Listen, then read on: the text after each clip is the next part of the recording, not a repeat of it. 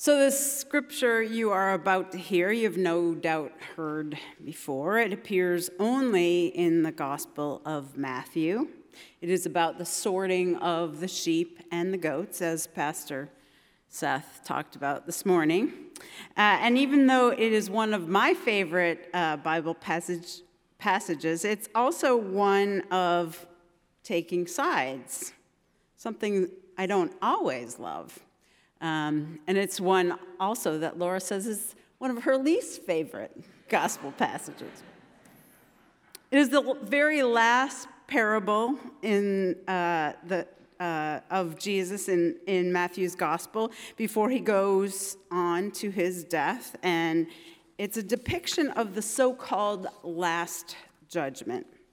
Now, those of you who have been bludgeoned by church doctrine in your past about who will be cursed and who will be rewarded, those of you who carry that baggage of the who is in and who is out, and for God's sake, how can I punch my ticket to heaven?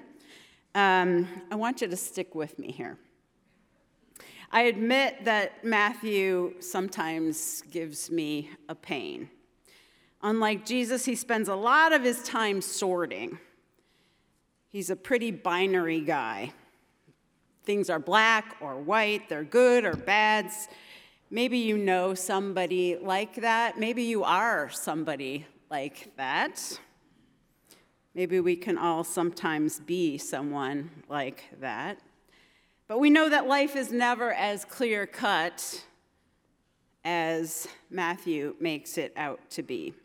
So in the parables preceding this passage, Matthew has been doing just that. Matthew, using Jesus' words, sorting the wheat from the tares, the good seed from the bad, the wise maidens from the foolish ones. And so in this case, he tells the story of the sheep and the goats. The sheep and goat herds of Matthew's time would have put the sheep and goats all together out in the fields. And yet, because goats were a little less tolerant of the cold, the two animals were sorted at night. But I'm not really sure what Matthew had against the goats.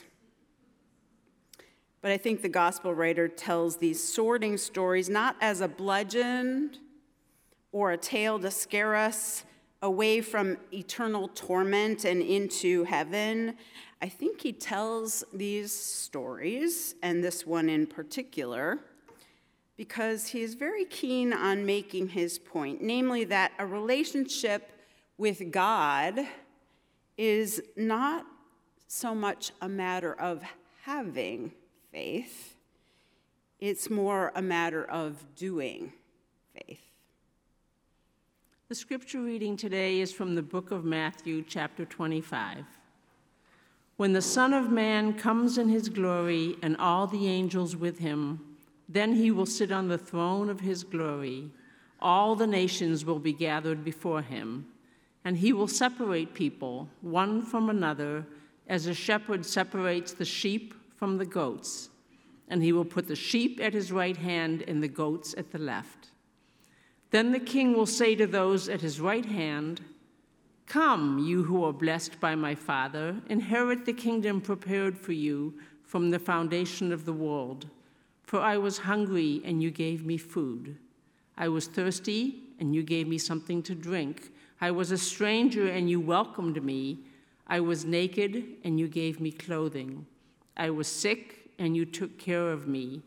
I was in prison, and you visited me." Then the righteous will answer him, "Lord, when was it that we saw you hungry and gave you food, or thirsty and gave you something to drink?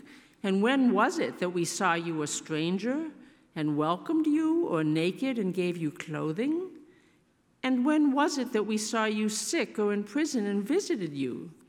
And the king will answer them, "Truly I tell you, just as you did it to one of the least of these brothers and sisters of mine, you did it to me." Then he will say to those at his left hand, "You who are accursed, depart from me into the eternal fire, prepared for the devil and his angels. For I was hungry, and you gave me no food. I was thirsty, and you gave me nothing to drink. I was a stranger, and you did not welcome me. Naked, and you did not give me clothing. Sick and in prison, and you did not visit me. Then they also will answer, Lord, when was it that we saw you hungry or thirsty or a stranger or naked or sick or in prison and did not take care of you? Then he will answer them, truly I tell you, just as you did not do it to one of the least of these, you did not do it to me. And these will go away into eternal punishment, but the righteous into eternal life. Hear what the Spirit is saying to the church. Amen. Amen. Let us pray.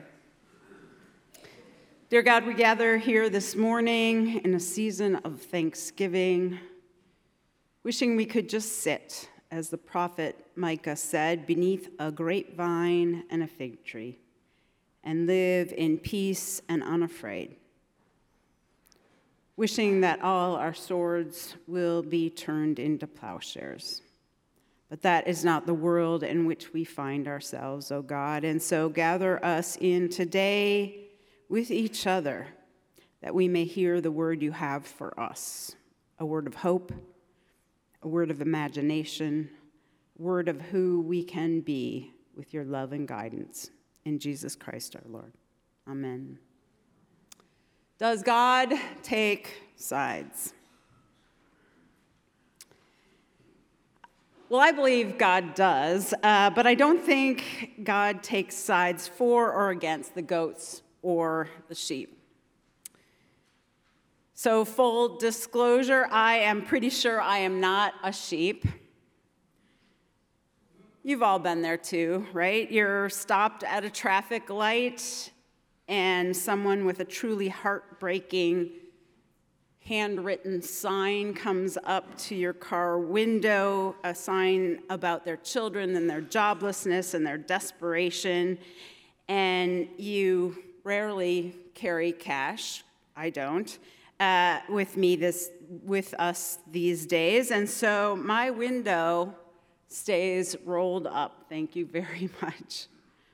Barbara Brown Taylor writes about visiting Washington, D.C. from her rural town in Georgia and being confronted by all the people on the street with their paper cups. And she handed over all her quarters and her dollar bills, and she just found herself avoiding the people with the cups and began walking past them as if they were not there. Was that the right thing to do? On the Tuesday morning when she was there, a man offered to wash her car in exchange for some money to buy some work boots. So she said yes, but the price had doubled by the time he was through. And on Tuesday afternoon, he came back to offer her a wax job because he needed a hard hat. And so she said yes. And then on Wednesday, he came back for Thanksgiving grocery money. And she said no. Was that the right thing to do? Whether we know it or not, whether we justify it by giving money to worthy causes or we justify it by our own poverty, we often walk by those in need. And we wonder, was that the right thing to do? Matthew would probably know. He seems so sure about what is right and what is wrong, about who is blessed and who is not. And so most of us well-meaning folks get anxious about finding ourselves among the doomed goats instead of the favored sheep. Taylor facetiously says when she reads the story, she begins to review her list. Let's see, she needs at least one hungry person, one thirsty one stranger, one naked person, one sick person, and one prisoner, so that she can supply in that order food, drink, a warm welcome, some clothes, a hospital visit, and a prison visit. Then Presumably, you and I can be assured that we have safely satisfied all the requirements for ending up with the sheep instead of the goats. We all love a good sorting, a good competition of who is in and who is out. I mean, isn't that what social media is all about? Making sure all those goats know that they are damn goats?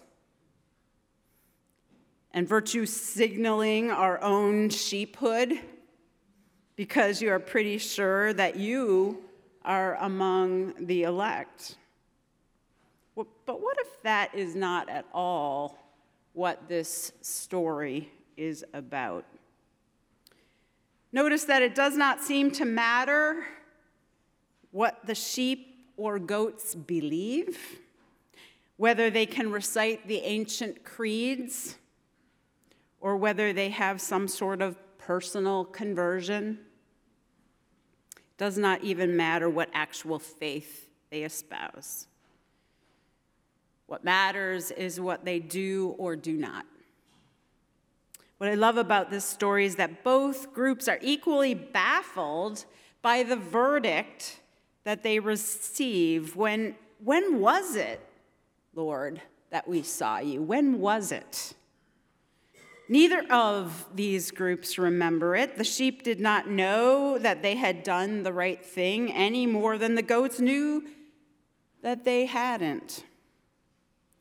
Which, Taylor says, seems to suggest that God's judgment will take us all by surprise, sheeps and goats alike. We can study the syllabus all we want, but God only knows what will be on the final. For the characters in this story, the biggest surprise of all seems to be that Jesus knew what they were up to when they did not think he was around. That Jesus, occupied only one space as they did. Meanwhile, that left them lots of time for being with other people in their lives, including the ones that did not count, the little ones, the least ones, the waitresses, the door-to-door magazine salesmen, the nursing home residents, the panhandlers, the inmates, the immigrants moving to a tent city in their neighborhood. It is in them, I think, that Jesus resides. In the gift shop at the National Cathedral in Washington, there's a little sign above the cash register to discourage shoplifting, and it reads, we might not have seen you take it, but God did. This parable today is saying, in fact, we may not see you, but God does. Ouch. God does take sides. I want you to notice, too, that Matthew's heavy-fisted judgment is not just for us individually, but much more clearly for the nations. It says all the nations will be gathered and sorted. Yes, friends, if we are doing a report card for our particular nation, for how our particular nation has done for the poor, the hungry, the stranger, the immigrant, the sick, the imprisoned, I would give us a solid C-, but then I can be kind of judgy too. One more demerit in my goat column. This week, one of the leading presidential candidates advocated the extermination of vermin who oppose him, and when he returns to power, the weeding out of immigrants who will poison the blood of America. Scary stuff for those of us who try to be good sheep. But I also know that there are plenty of goats to go around, and sometimes we sheep, get it wrong. I recently was sent this meme that illustrates how hard it is in our complex world to do the right thing. This meme goes like this: I was hungry and you formed a humanities club and discussed my hunger. I was imprisoned and you crept off quietly to your chapel and prayed for my release. I was naked and in your mind you debated the morality of my appearance. I was sick and you knelt and thanked God for your health. I was homeless and you preached to me of the spiritual shelter of God's love. I was lonely and you left me alone to go pray for me. You seem so holy, so close to God, but I'm still very hungry and lonely and cold. One thing you can say about the sheep, they were never doing it to get points so they could be recognized or applauded. There was no expectation of reward or reciprocity. They saw Jesus in others because, hey, Jesus is in others. I know a pastor friend who, when they meet a person in need, says to themselves, "Oh, Jesus, is it you again?" And when you encounter that person, whether it's someone you know or don't know, or even sometimes when you're looking in your own mirror, the only way to know that it really is Christ is to risk that moment of recognition that may break your heart or change your mind or transform your life. Food, drink, clothes, welcome, visit, they are all necessary to life, but by themselves they are only just quarters in a cup. Charity is no substitute for real kinship. God does not call us to be philanthropists or social workers, but rather to be neighbors, to be brothers and sisters. Does God take sides? I think the answer is yes, but it is not on the side of the sheep or the goats, or as I like to think of myself, a kind of goat-sheep hybrid. God's side is most emphatically among people in need, among the hungry and those who can't pay their rent this week, among the hurting and the poor, those hidden away in jail. As things heat up in Gaza and Israel, and folks all over the world are taking sides, I think it is clear that God resides deeply in the suffering on both sides. Henry James was only 20 years old in 1981 when, after helping a neighbor repair his car, he was misidentified as the man who attacked that neighbor's wife. Although the woman initially stated that she didn't know her attacker, she later picked Henry out of a photo lineup. The evidence that would have exonerated him, results of DNA testing that excluded him from being the attacker, was not presented to the judge or jury by Henry's court-appointed lawyer. He was tried, convicted, and sentenced to life in prison without parole for a crime he did not commit. For the next 30 years, Henry persevered through the harsh conditions of the Louisiana state prison system in Angola. For about 10 of those years, he labored in the prison fields from sun up to sundown, picking cotton, potatoes, tomatoes, and other crops, earning a maximum of 4 cents an hour. For 30 years, he missed out on his children's lives and on finding a vocation for himself. At first, unable to read or write very well, he worked to teach himself those skills so that one day he could write to the innocence teams to ask for help. Henry was willing to toe the line and do whatever it took to prove his innocence once and for all. By 2005, he'd heard of the Innocence Project and wrote to ask for help, and they began to look for evidence in his case, but we're told that the evidence had been lost. But neither Henry nor the Innocence Project gave up hope. In 2010, they compelled a further search for the missing information, but came up empty.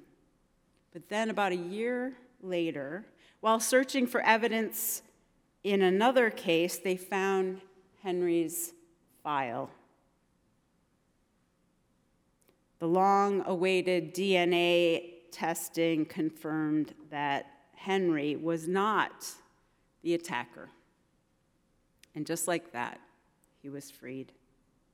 With no money or even photo identification and only the few pieces of clothing he'd been given by his lawyers representing him, he found a home with a nonprofit called Resurrection After Exoneration, providing transitional housing and supportive services for newly released inmates.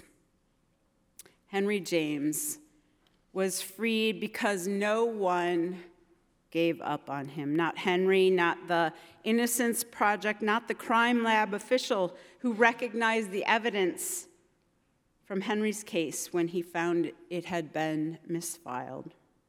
Henry was freed because he was visited in prison. He was freed because his lawyers listened and persevered. He was clothed because his legal team knew that he couldn't be naked. He was sheltered because a nonprofit provided a true home for him. Henry moved on to freedom because a lot of someones were able to look beyond the accusations and see the image of Christ in him, and they refused to give up. Truly, I tell you, just as you did it to the least of my brothers and sisters, you did it to me. Friends, can we see Jesus in our neighbors in the seemingly hopeless cases?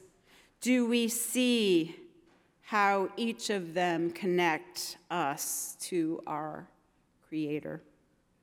Does God take sides? You bet. But not, I think, so much with us poor sheep or those damn goats, or us damn sheep and those poor goats. Jesus was called the Good Shepherd, but I'm pretty sure he was a pretty darn great goat herd too. As Desmond Tutu said, we will probably all be surprised by who we meet in heaven. God has a soft spot for sinners. God's standards are quite low. Friends, God takes sides wherever there is human need. May we create a society, a nation, a community of those who recognize Christ in all we meet. May we not do what we do to fluff up our fuzzy fleece for a sheep's reward, but merely may we be hope for the hopeless, and to show mercy, and to combat hatred and blindness, to show Christ's light, and walk with each other, united in love. May it be so for you and for me. Amen.